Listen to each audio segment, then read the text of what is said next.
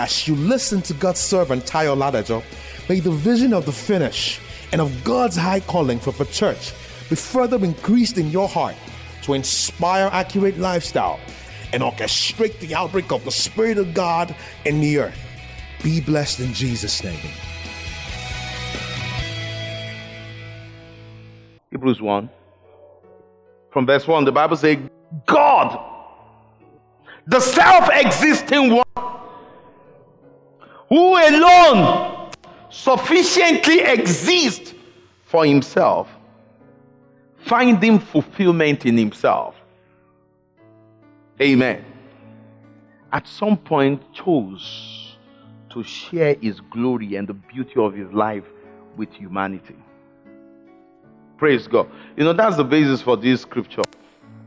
And that's the basis for the move of the Spirit. The move of the Spirit are not for, they are not for a portion of spiritual treatment for young people.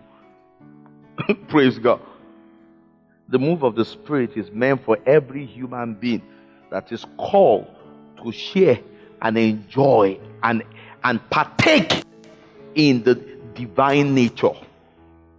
What's the move of the Spirit meant for? Every human being called by God to partake in the divine nature. It's not meant for campus folks. Praise God. So that the mainstream church in the society who are already facing life, all those ones are for campus people. Praise God. Because God's intent for every move of the Spirit is so that we all can partake in his life. Praise God. The move of the Spirit, when we talk about the move of the Spirit, because God at some time decided to share his life with his children. Amen. So when the scripture says God who at sundry times, what sundry times is taken from the Greek word polymeros, and the word means accumulation of respective, different, specific encounters and prophetic what? Revelation. So that means a divine initiative of God, and the move, which is the move of the Spirit, is actually established by what? The accumulation of encounters and prophetic revelation.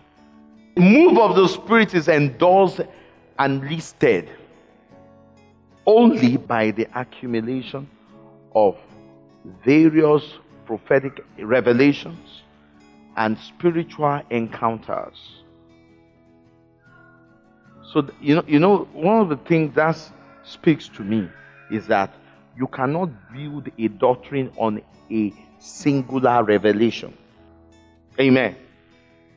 Another thing that reveals to me is that no one individual holds the authority to establish doctrine. When we talk about the move of the Spirit, it comes by accumulation of prophetic revelation.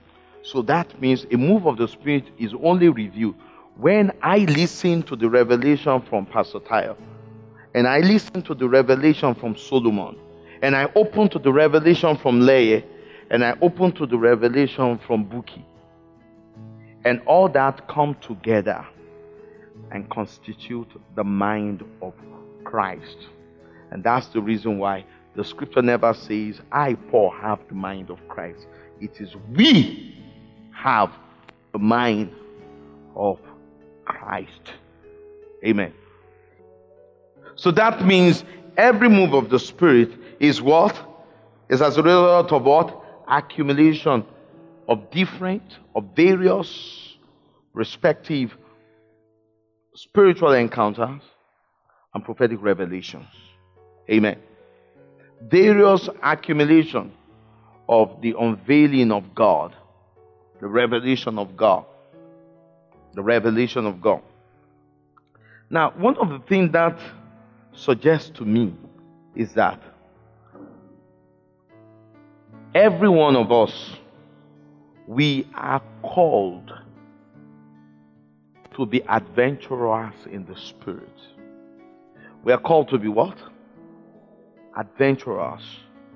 That is the definition of being true disciple. Praise God. True disciples of Christ, they are constantly in search of the path of life. True disciples of Christ are what? Constantly in search of the path of life. True disciples of Christ are never spiritually laid back. The hallmark of true discipleship is spiritual hunger. Amen. Thank you for listening to this timely word of the Lord.